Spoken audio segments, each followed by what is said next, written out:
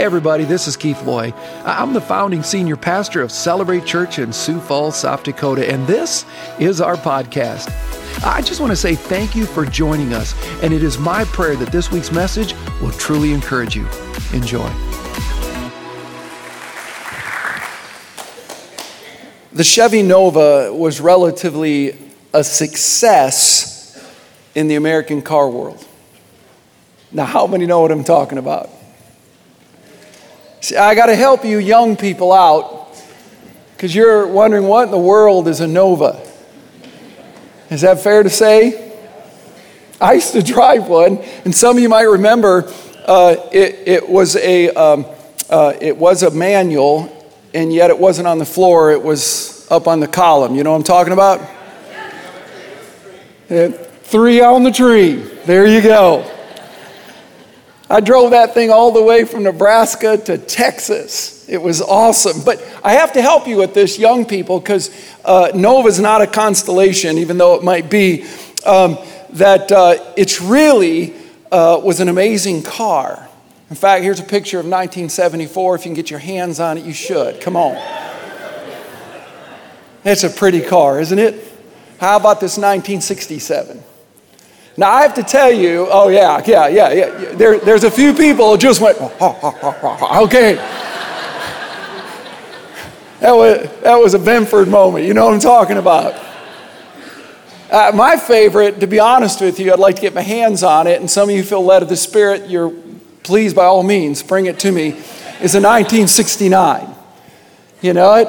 But we need the bigger engine in it, so just keep that in mind. But this is what I'm talking about.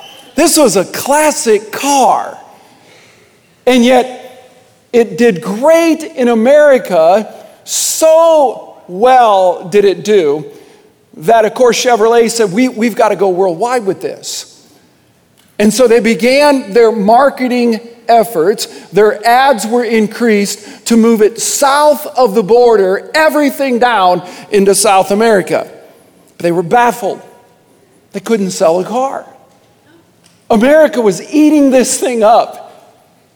And yet the moment they went south, it began to do nothing. Baffled, if you will, unbelievably baffled. What in the world is going wrong? Globally, nobody seems to want, now they hadn't gone into Europe yet, but globally it seemed no one wanted it south of the border. But it was then that they discovered, after all of the money that had been spent, something quite embarrassing. You see, in Spanish, the word Nova means no go.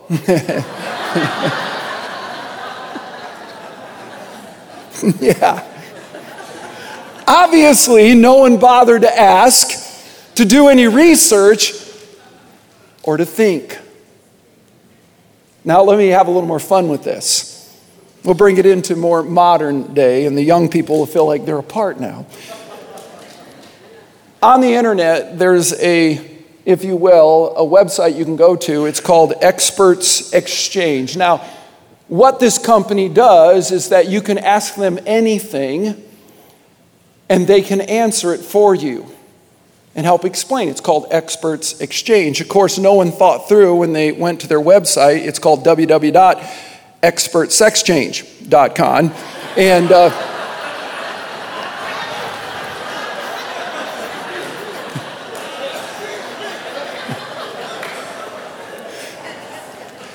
needless to say, they were getting an incredible amount of phone calls.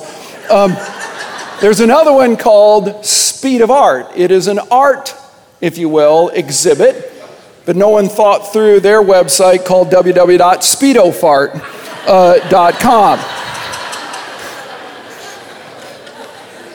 See, you know how websites work, right? You just run all the letters together, and no one really did their homework.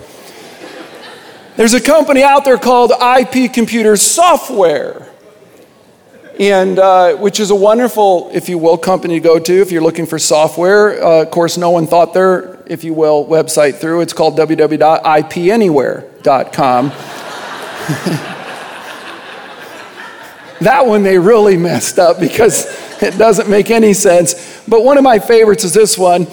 Scrap metal's a big deal. You guys know this. Refurbishing, grabbing a hold of all the metal you can find. It's quite valuable. If you know some farmers who have tree lines filled with it, you ought to say, hey, I'll get rid of it for you. You just go to this website, www.americanscrapmetal.com. And but see, those are moments that no one thought. We just make assumptions, do we not? Well, I want to give you a picture, and I'm going to leave it up because this one saddens me. But a church thought they would do something with the cross of Jesus where it says Jesus cares.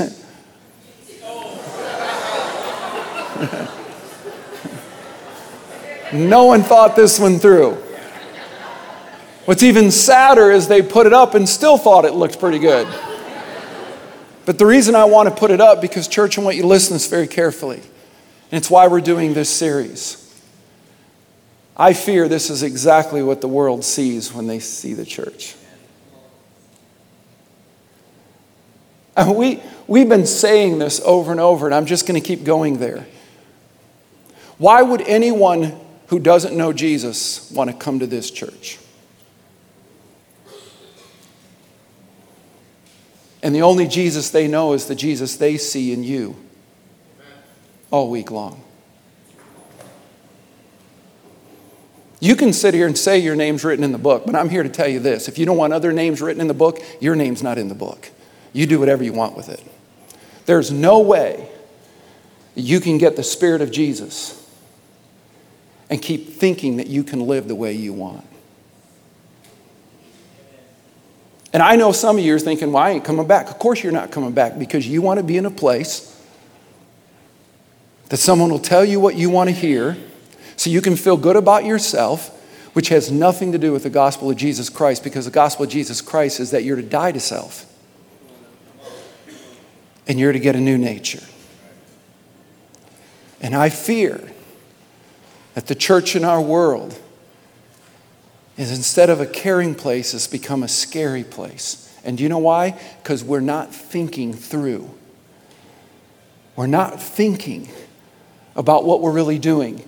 Some of the older crowd's trying to get back to what we used to have. I don't want to go back, because that just means the next generation has to go through what we're going through now. There's nothing in the Bible that says God says we need to go back. My Bible says we need to press on to something that's greater. I don't want to go back. What I want us to do is rethink what we're doing now based upon where we've been. And to really think through, what does it mean to be the church of Jesus Christ? What does it mean to be a Christian? It's a word that I no longer like. What does it mean to be a follower of Jesus? That our lives are truly been revolutionized. That somehow they've been more than transformed, they've been transfigured into exactly what God wants it to be. You guys know the old adage, you can finish it with me. If we keep doing what we've always done, we'll always get what? What we've always got. And I think that's what we're doing. We keep thinking that this will work or this will work instead of really thinking through. The Bible says it over and over. One of the greatest gifts God gave us is between our ears. And it requires hard work to ponder, to think, what does it mean? And this is what this series is all about. To reevaluate, to reassess, a time to rethink. Hang on, are you ready for this? A time to rethink through all of the crap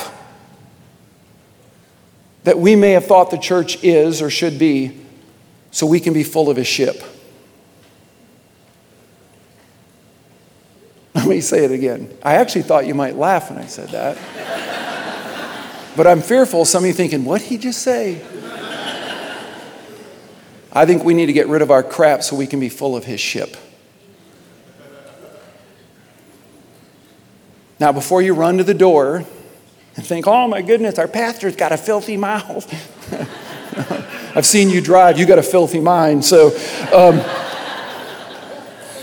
if you got your Bibles, I want you to go to Matthew 26.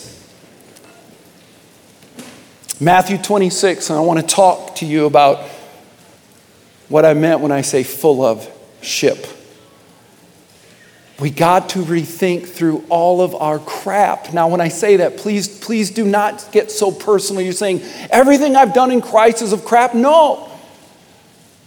But I'm talking about corporately, we come together and really begin to ask ourselves, what does God want His church to be, not what I want it to be?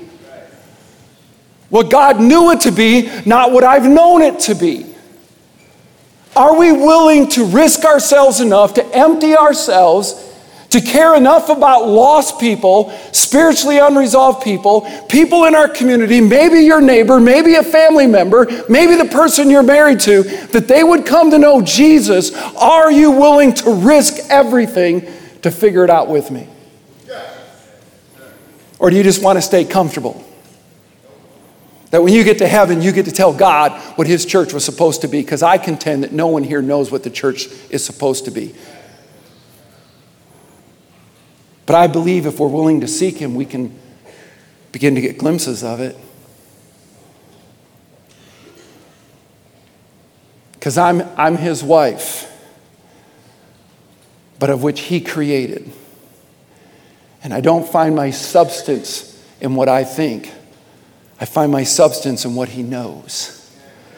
That's why Jesus said it's the truth that will set you free. That truth. The truth of God's word. What does it mean? See, we can play the game all we want. We can hold on. But if you've got this idea, please hear this. If you've got this idea that you think you know what the church is, please let me know. We'll give you a lot of money and you go plant a church. And I don't mean that sarcastically. I mean that with everything I got. But what's got to stop happening in the church is where the people think they know, and when they don't get what they want, they pick up and they go somewhere else and they think they're going to find it somewhere out there. And they keep hopping and shopping, becoming useless, sending a message to the world. When you don't like something, you pick up and go somewhere else. When you don't like it, you pick up and go somewhere else. And why would anybody who doesn't know Christ want to be like that? See, that's the stuff I'm talking about. What does it mean to really empty ourselves, to seek Him in a world today, because the evangelical church is on a decline? So we've got to rethink this. What does it mean to serve our community? What does it mean for people to see God's people in love with one another because they're in love with Him, and therefore they show the love to them? What does that look like? I'm desperate to know. I don't want to keep doing what we've always done, because we're going to keep getting what we've always got, and that right now is in a decline. But I don't think God's given up on His bride. I think He still loves His church. And I think it's time for the church to just rethink, what does that look like? So I'm going to read you a passage. We're going to look at one that's most often, if you will, around Easter time. But I contend, if you will, that Easter's supposed to be every day. He's risen, people. We don't come together to celebrate that once a year. We can celebrate that every day, every moment, every second, all the time. Amen? Amen. He is alive. Matthew 26, beginning in the 36th verse. Look what it says. Then Jesus went with His disciples. Now we assume that with the 11, Judas has already exited the scene, if you will. But the fact of the matter is we don't know, and I think it would be wrong for us to assume that all 11 at this moment are in the picture. But we do know it was more than just 3, and you'll see this in a moment.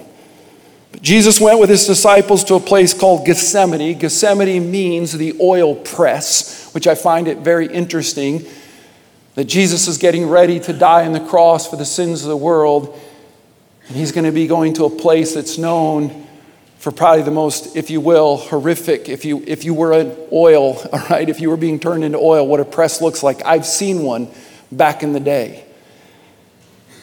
And so Jesus went with His disciples to a place called the press, and He said to them, "Sit." I fear this is where we listened. "Sit here while I go over there." I don't know about you, but wherever Jesus goes, I want to be there. But now watch. "Sit here while I go over there and pray." He took Peter and the 2 sons of Zebedee, James and John, along with Him. So we know he told some to sit, and he's going to take 3 with him to sort of an inner part of Gethsemane. This is the 3rd time that he would do this with Peter, James, and John.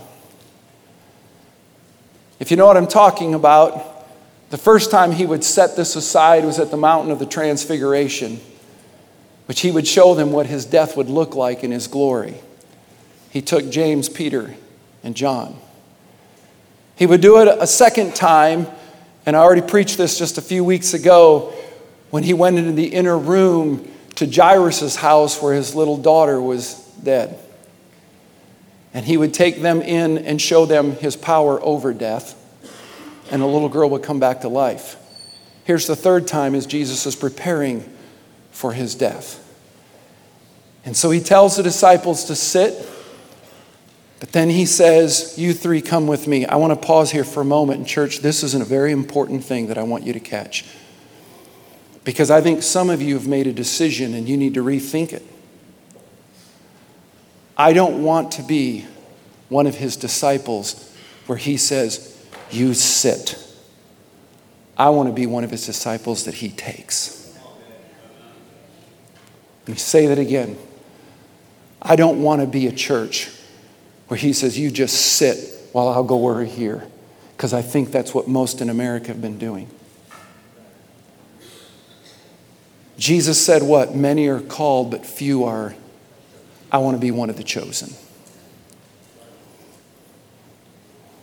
I don't want to sit. I want him to take me with him. And so he takes Peter, James, and John. And here's what he says. Watch this. He began to feel sorrowful and troubled. And he says to them, my soul is overwhelmed and sorrowful to the point of death. By the way, if you like to write in your Bibles, you might want to write down Genesis 6, verses 6 through 7. This is that moment that God said, I'm sorry I even made man. My heart is so anguished. 6 chapters into the Bible, and man has done about everything they can to blow it. This is right before he would choose Noah to build an ark. This is the same sorrow that Jesus is feeling in that moment. God said in Genesis 6, I'm sorry I made man. His heart is broken. That's what the Bible says. His heart was broken. And he said, I will wipe them from the face of the earth. And Jesus is now going to become the fulfillment of that. That he would be the only answer and hope. This is what Jesus is feeling. He tells his disciples, my heart is broken. It's overwhelmed. It's sorrowful to the point of death. Stay here, he says, and keep what? Watch. Stay here and keep watch. Stay here and keep watch. Set up shop. Build your lodge. Stick your feet in concrete. Going a little further, he fell with his face to the ground and prayed. The original translation says he fell on his face at the ground. And he says this, my Father, if it is possible, may this cup be taken from me. Yet not as I will, but as you will. Then he returned to his disciples and found them. He returned to his disciples and found them sleeping. He returned to his disciples and he found them sleeping. Luke tells us that these 3, when they saw Jesus just go a stone's throw away, he says, it appears that he's sweating blood. Talk about an intense moment. And he informed them, you are to sit here and keep watch. And they hear him cry to his Father. And when he returns, they're sleeping. They're sleeping. Real quickly, I want you to go to Mark 13, and I just want to show you something. Mark 13, if you want to follow with me, verse 32. Mark 13, verse 32. Jesus is again preaching. But out the day or the hour no one knows, not even the angels in heaven nor the Son, but only the Father. He's talking about his return. Be on guard, he says. Be alert. You do not know when that time will come. It's like a man going away. He leaves his house and puts his servant in charge, each with an assigned task, and tells the one at the door to keep watch. Therefore, he says, keep watch, because you do not know when the owner of the house will come back, whether in the evening or at midnight or when the rooster crows. Isn't that interesting? Or at dawn. If he comes suddenly, do not let him find you what? Sleeping. Do not let him find you sleeping. What I say to you, I say to everyone, watch. Watch. Watch. And Jesus, in the most significant moment, he has told them that his heart is grieved. He explains how deep his heart is grieved and troubled. They not only hear it, but they see it as blood dripping from his forehead, and they hear him pray. And when he comes back, they're sleeping. They're sleeping. By the way, just so you know, this should have been as customary as breathing for them. Let me give you a quick piece of history. In Jewish tradition, during the Passover, the men stayed up late into the night. So often we excuse them. Well, they were tired. They shouldn't have been. They'd done this many times before. Scholars tell us it only can be roughly around 10, 11 o'clock at night. And yet, if you were to go back to Jerusalem or in any other Jewish community, the men would have been sitting around fires talking about the stories of God's redeeming work back in Egypt. This was as common as ever. And yet the Bible says they were sleeping. And the word sleep is not that they dozed off. It's where we get the word dead. These guys are shot. They're tired. And I think it's true in our world today. We're tired of COVID. We're tired of isolation. We're tired of kids taking their lives. We're tired of families being torn apart. We're tired. But what we should be doing is keeping watch. But I fear we're sleeping. I fear we're sleeping. Instead of being God's bride, we're backing off. We're pushing it off to the next generation. We're somehow thinking it's someone else's problem. And yet the church is the hope of the world, folks. He returned and found them sleeping. He says, couldn't you keep watch with me for 1 hour? And yet I have people who claim to love Jesus complaining about the service going longer than an hour. It's interesting, isn't it? Somehow God's impressed that you gave him an hour. And if it goes longer, then I'll find a different church where it only goes an hour. But I don't know in the Bible where you're supposed to find a church. My Bible says we're supposed to be the church. What you do here means nothing if it isn't lived out there, people. It means nothing. He asked Peter, watch and pray so that you will not fall into temptation. The spirit is willing, but the flesh is weak. Isn't that what the prophet said? Not by might, not by power, but by your spirit, says the Lord. He went away a second time and he prayed, my Father, if it not possible, don't want you to miss this cup be taken away unless I drink it. So first he says, would you take the cup? Now he says this, if I'm the only one who can drink it, then so be it. Let me explain to you what's going on here. See, in Roman world, of which Jesus is living, the cup was used for only two reasons: for celebration, the victory in battle, or for execution. See, the way that they executed the Jews was, one of the ways was that they would line them up. And the one who seemed to talk the most is the one that would be first in line.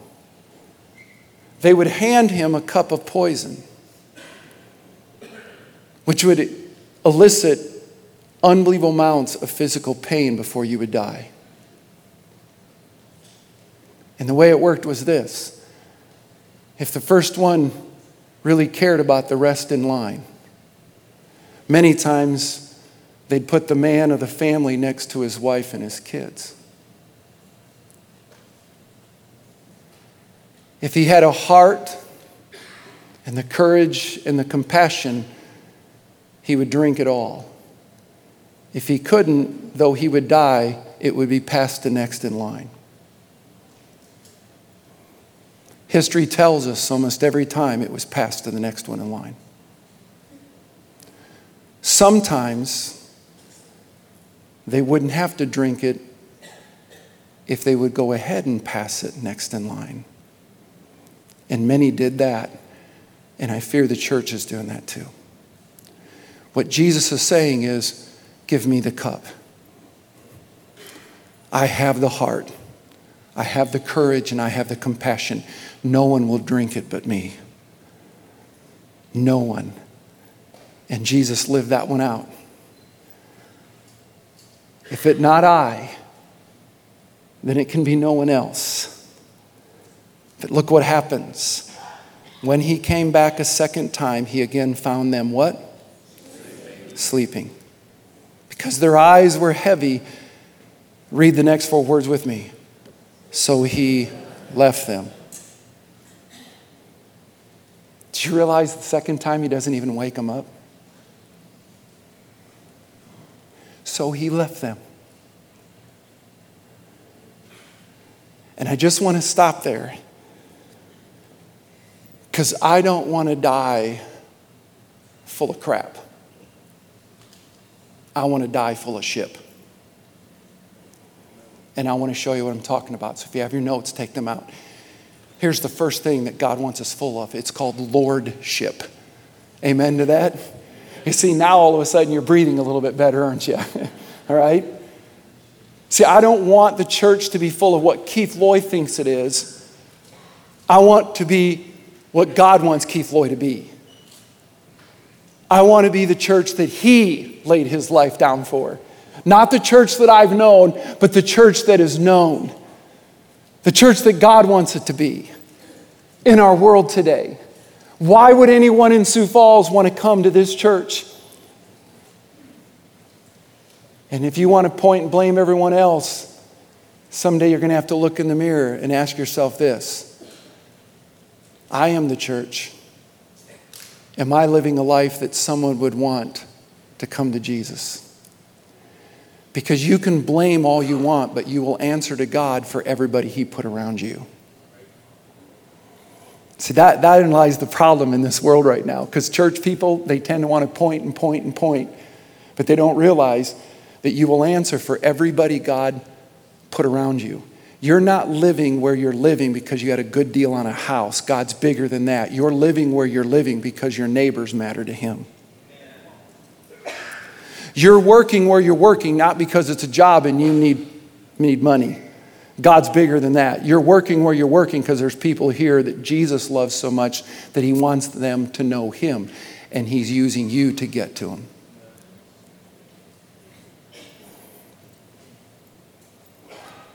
Are you full of lordship? Let me help you with it. One of the greatest minds of the time was Albert Einstein. Story has it that one time while taking the train to speaking engagement, he was sitting in his seat, engrossed in his work, when the conductor came up to punch his ticket. Looking up in shock, Einstein realized he had no idea what he had done with it. Frantically, he began searching his coat pockets, then his briefcase, to no avail. The conductor, knowing who he was, calmly put his hand on his shoulder and says, "Dr. Einstein, I know who you are. I'm pretty sure you bought a ticket. Don't worry about it." As he moved up the aisle, he looked back only to see Einstein on his hands and knees searching for his ticket. Thus, he walked back to Dr. Einstein and said, "Sir, please, Do not worry yourself. I know who you are. Exasperated, Einstein looked up and said, I too know who I am. I just don't know where I'm going. But I contend, that's the story of a lot of people. See, I want to help you understand something. So many people have no idea where they're going because they have no idea who they are. That's why they get up in the morning, and that's why some of you right now are more concerned about the stock market. I could care less. What if it completely goes bankrupt? I know in whom I hope, and I'm convinced that he is able to guard that which I've entrusted into him until that day. The stock market doesn't determine my identity. The one who owns the stock market does. See, the reason some of you get up because you have no idea where you're going. What you do determines who you are. Who I know determines who I am. I want you to catch this because it's in the Bible. Look what it says in Proverbs 3, trust in the Lord with all your heart. Notice the first key step, the starting point in life. Trust the Lord with all your heart and lean not on your own understanding. In all your ways acknowledge him, finish it with me, and he shall direct your paths. I don't need to know where I'm going. I already know who I am. That's why the Bible says the word of God's a light unto your path.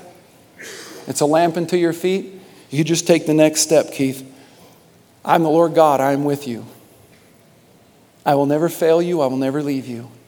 I will never forsake you. I will never abandon you. Over and over, the Bible tells us those promises. That's what lordship's all about. It's about true identity in Christ. You remember 3 weeks ago when Pastor Carmen, by the way, who I thought did a fabulous job, begged the question, are you all in? Remember that? And he likened it to poker. Y'all remember that? If you weren't here, you should go back and listen to it. It was a fabulous message. And but he talked about the fact that in poker, you always get to those moments in 5-card stud where someone will push them all over, right? And go, I'm all in. True? I'm all in. Yeah. Texas Hold, sorry. There's always the one out there. You must be a good gambler. Anyway,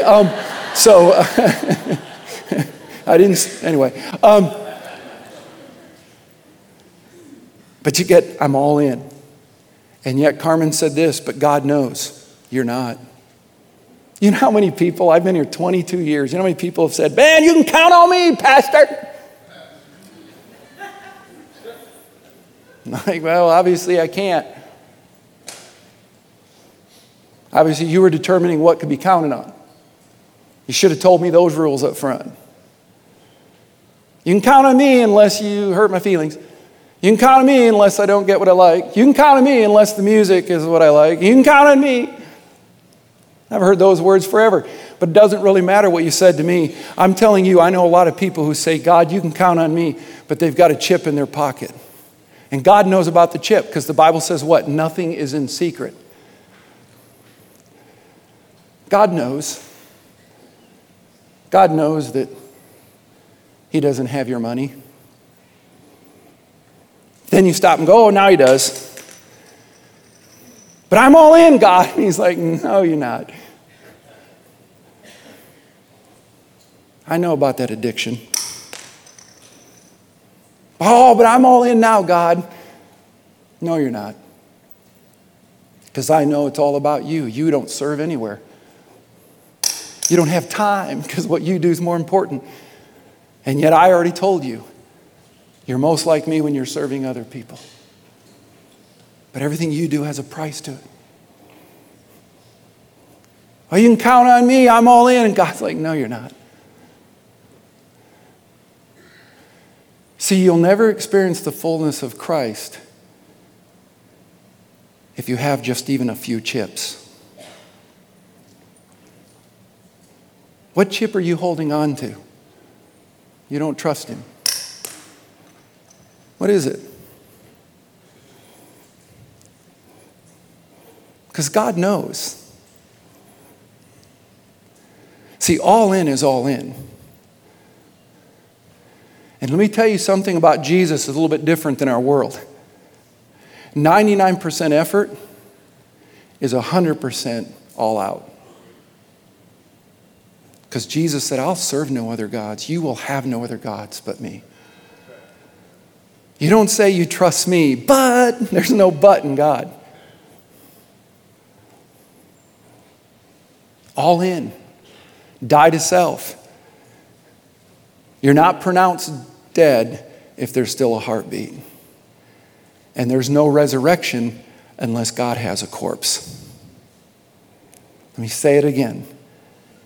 You're not pronounced dead if there's a heartbeat, even if it's a real quiet, long heartbeat. And God can't resurrect your life unless you're a corpse. When you die to self, that's the miracle of Jesus. What your chip? What's the chip you're holding on to? Lordship says he has all the chips. Amen to that? He is all in. Listen to the words of Ian Thomas. In The Mystery of Godliness, his book, he says, the Christian life can be explained only in the terms of Jesus Christ. The Christian life can only be explained only in the terms of Jesus Christ. Thus, if your life as a Christian can still be explained in your terms, your personality, your willpower, your gifts, your talents, your money, your courage, your scholarship, your dedication, your sacrifice, your anything, here's what he says. Although you may have the Christian life, you're not living it. But he's actually putting that in question, because I want you to listen to what he goes on to write. It is only when the quality of your life baffles the neighbors that you're likely to impress them. It has got to become patently obvious to others that the kind of life you are living is not only highly commendable, but it is beyond human explanation. It's beyond the consequences of man's capacity to imitate. And however little they may understand this, it is clearly the consequence only of God's capacity to reproduce himself in you. In a nutshell, this means that your fellow man must become convinced that the Lord Jesus Christ of whom you speak is essentially himself the ingredient of the life you now live. Amen to that? That's what Paul said in Romans. This is all the more urgent, for you know how late it is. Time is running out. Wake up! Just like he said to the disciples, can you not keep watch? Wake up! For our salvation is nearer now than when we first believed. The night is almost gone. The day of salvation will soon be here. So remove your dark deeds like dirty clothing and put on the shining armor of living right. Let me ask it this way. How can the Spirit of God that can move a mountain, walk on water, part the same, make the blind person see and the deaf one hear, reside in you, and yet there's little or no identifiable change? How can it be? Until Jesus is enough, nothing else will be.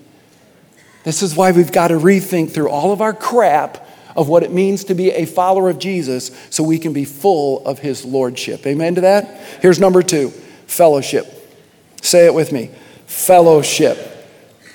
If you know it, you can sing it with me. We are one in the Spirit. We are one in the Lord. We are one in the Spirit. We are one in the Lord. Okay, all right, okay. They pray that our unity would one day be restored, right? And they'll know we are Christians by our love. And they'll know we are Christians by our love. You know, I read about a young father who heard a bunch of commotion out in the backyard. He looked outside to see his youngest daughter and several of her neighborhood friends in a heated quarrel. He opens up the door and says, "What are you doing?" His daughter simply smiled and said, "We're playing church, Dad."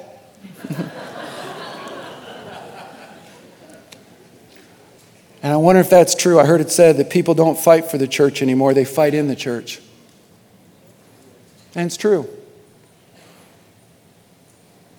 Just go to the internet. But as the song says, we're supposed to work with each other and work side by side. We're supposed to walk with each other and walk hand in hand. We're supposed to worship with each other and worship heart to heart. And they'll know that we are Christians by our love.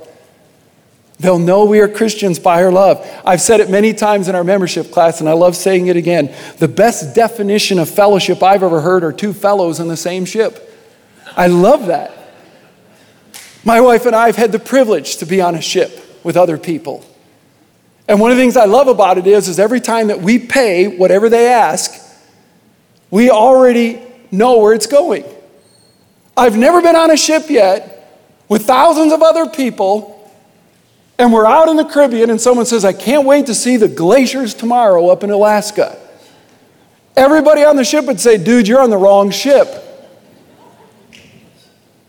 Two fellows in the same ship. And that's what Jesus said. Love one another as I have loved you. Think about that. Do you love other people in the church the way God loves you? Which, by the way, I think it might be the reason why some people don't want to follow Jesus, because they watch how you and I love one another. But Jesus said, love one another as I have loved you, for this is how the world will know that you are my disciples, if you have love for one another. So here's my question. Don't shout it out. Don't have to answer. I'm just asking. Do you love others? Can I get more specific?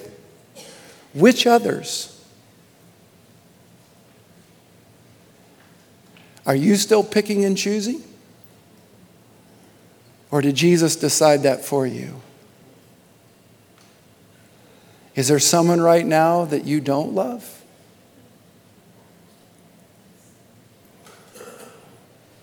And it's okay to admit that. God already knows it. But to confess it is so important. And say, God, heal my heart of that. I want to love them the way you love me.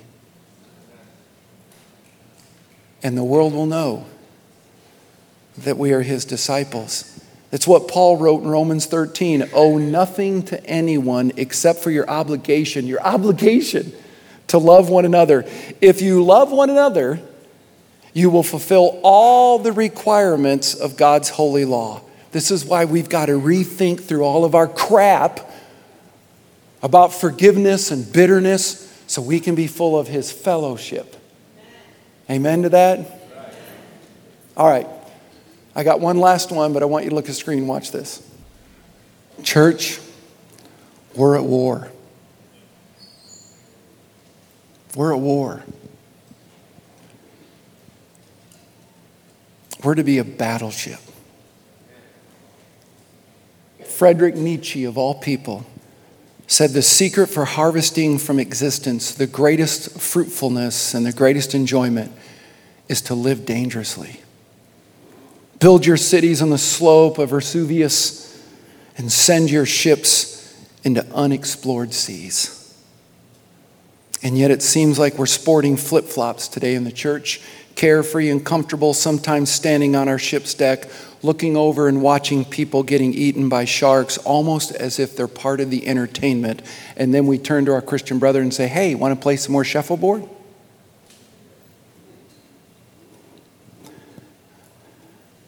See, when I die,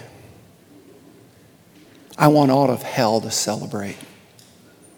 When I die, I want all of hell to celebrate because I'm no longer in the fight. How about you?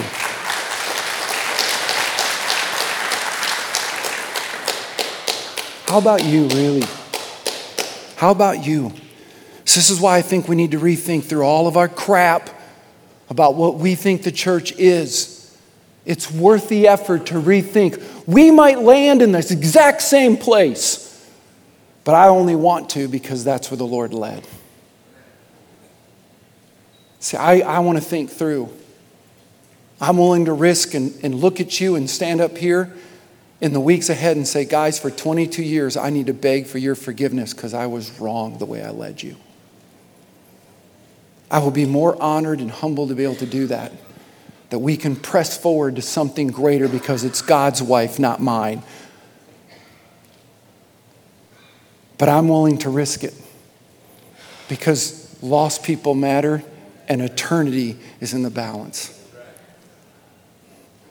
This is why we need to rethink. We need to literally rethink, what does it mean to be his church? I want to invite the team to the stage. As they come, here's what I fear. When Jesus came back, he again found them sleeping because their eyes were heavy, so he left them. Can we not keep watch? I don't want to be the disciples he said sit. I want to be the ones he chooses and takes with him. But I want to keep watch. I'll say it again.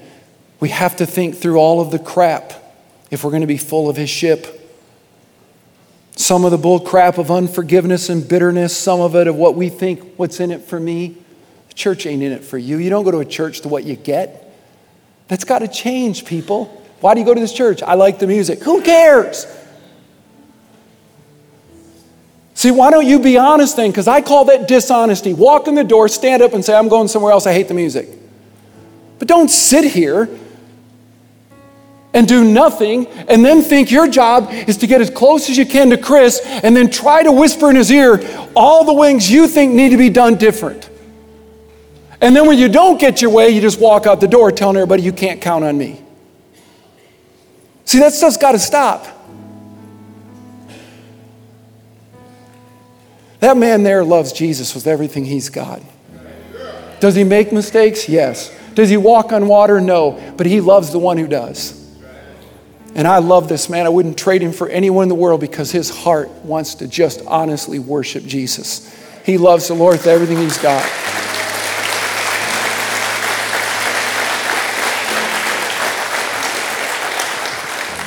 Please hear this. Do I like some of the songs he picks? No. No. Is that true? No. But what I've discovered is most of the time, the ones I don't like are actually the ones that God wanted. And that's why he hears me ever talk very little about the music, do I? I just like, Chris, man, you love Jesus and you got an incredible team. We just need to worship. And he seeks first the kingdom. See, it's not about me. It's not about him. It's about he. And if we get it wrong, I think God's okay with it because our hearts are in the right place. See, we've got to get rid of that. We've got to get rid of all the crap of what we think the church should be or what we want it to be. And you know, there's an answer. And I want to help you with this. It's one word. It's one word. It's a word that's seldom used today. It's a word that's been misunderstood in many ways. Does anybody know what the word is?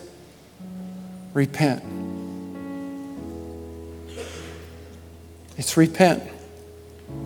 I'm not talking about an apology. God doesn't want to hear our apologies. I'm not talking sorry because God doesn't want to hear that we're sorry. You know why? He sent his son because he knows we're sorry. He didn't want to hear it. It's not escapeology. It's actually the word eschatology. Do you know what that is? The end times. It's when we die and we're face to face with Jesus. And we look him in the eye. And we actually hear him say, well done, my good and faithful servant. Repentance. The first act of grace and the final act of it as well. I think C.S. Lewis says it best, fallen man is not simply an imperfect creature who needs to get improvement. He's a rebel who must lay down his arms.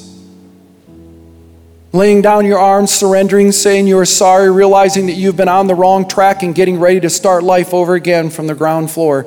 That is the only way out of our hole. Now, repentance is no fun at all. It is something much harder than merely eating humble pie. It means unlearning all the self-conceit and all the self-will that we've been training ourselves into for thousands of years. You ready for this? God doesn't even want a change of heart. He wants an exchange of heart. Our hearts are wicked. There's nothing good in it. That's what the prophet says. He doesn't want our heart. He wants that to go to the crucifixion and die. He wants to exchange our heart for his heart and give us a right heart, his heart, the only heart. See, that's what repentance is. It's all in. And God, wherever there's a chip in my pocket, you show it to me as fast as you can. You reveal it to me because I'm going to surrender it. I just want to be all in, God. I want to be all in. If my people who are called by my name will humble themselves and pray, seek my face, and turn. Do you know what the word turn is? Repent. And turn from their wicked ways, I will hear from heaven. This is God's people, and obviously there can be wickedness in us. Let me tell you what's going to happen for the next 11 weeks. For 7 weeks, you heard about it, that we're going to have prayer. It's going to be 7 weeks of prayer. Each week, a new focus will be sent out via email and our church app. I would encourage you to get our app and download it on your phone, because each day at 12:12, no kidding, you want to get your app and then turn your notification on. Romans 12:12 says this, let your hope keep you joyful, be patient in your troubles, and pray at all times. And so tomorrow at 12:12, your phone will go off. And what we're asking you is to stop, drop, and pray. Stop, drop, and pray.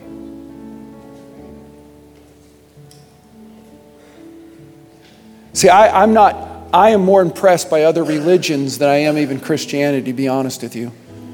I've been in airports and watched people of other faiths that the church wants to do this to. But you can count on them 3 times a day. They will turn themselves to prayer no matter where they're at. They actually believe more in God than most people that call themselves Christians probably do. I'm asking us, get your app, put it on your phone, turn your notifications on every day at 12:12. Your phone will go off.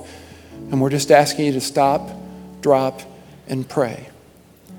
This Saturday, we're doing Exponential. I wish this room was full, packed full. Every one of you'd come all day Saturday morning, because this is our 3rd time, and it's been life transforming about what it really means to be the church. And you're going to hear from other speakers, and they're short, 6 to 8, 9 minutes long, and the discussions around the table have been life transforming. After church today, we're doing a barbecue. Doesn't cost you anything. We're just asking you to stick around. At 5 o'clock today, we're going to have our first Sunday evening service, if you will, because we're going after people who are gone all weekend. We know they got lake homes. We're not here to battle that. We're just saying, hey, how about we provide for you? And you come to church on your way back into town, and it's going to be a total different service than this one, because we really want to meet them and understand where they're coming from. And they're coming here. But this is a small thing. This is a small thing of where we're going as a church. By the end of this series, it's my hope to completely draw the picture of what it means to be the church, of what I see God's taking us and moving us in our world today. And so that's what's going to happen for the next 11 weeks. Next week, we're going to put on the stage a true physical, unbelievable example of how God takes something so painful and turns it into promise. Then we're going to rethink about what it means to know who God is. We're going to rethink about what sin really is. And then we're going to walk into what it means to be the church. And we're just going to unfold this all summer long as we get ready to go in the fall. I believe that God wants to come back and find his church watching and waiting and saying, let's go. I don't want to be asleep. I fear that in some ways we have been. But it's time, is it not, church? It's time. I don't want to be the ones who said, I want to be the ones he chooses. Amen? So here's how I want to close. Every week you're going to get a card. When you walk out the doors today, you're going to get a card. Every way we can, I want you to be reminded We want you to put this on the dash of your car. Maybe you need to put it on the mirror in your bathroom. Take as many as you want. You can put them all over the place. Put them in your pocket, put it on your desk at work. But the word this week is repent. Please hear this. I'm going to say something. Some of you will laugh, but I'm being very serious. You know why I want it in the dashboard? So when the light turns green and you've developed a pattern to be mad at the person who didn't see it, you'll look down at your dash and go, God, please forgive me. See, if we don't learn to have a broken heart, a repentive heart, we're never going to experience what it means to have a redemptive one. Every week, I'm going to give you a word. Every week. But I want to pray right now. I want to pray for you. And I'm asking everybody to bow their head. God, what is the chip in someone's pocket right now? It might be 1, 2, could be 3. They know what it is. They know where that fear has gripped their life. They know what it is that they've been holding on to. Maybe a spouse had walked out on their marriage. They don't want to let go and forgive. I'm not saying that they haven't been hurt deeply. I can't imagine. But it's time to cash the chip in. It's time to push it out on the table and say, I'm all in. Someone here might have the secrecy of an addiction. It's time to come clean. We have an incredible ministry in this church of people who'd love to walk with them. It's time. God, it could be when it comes to their finances. Could be when it comes to serving. They have every excuse in the book, and it's a chip they're holding on to. But it's time to repent. Truly repent. We need repentance. God, I want to be a church that truly wants to be walking with you. God, I don't know how to always lead that well. I'm begging of you in this whole series. I pray that nothing I said today was to try to put anybody on the defense. If it was received that way, God, I would beg for you to move in and erase that from their heart and their mind. It's not my heart at all. God, I want to be your church. That we would love you with everything that we have all in. And by doing so, we would love one another in ways we've never even experienced before. And then by doing that, we're loving the world unconditionally.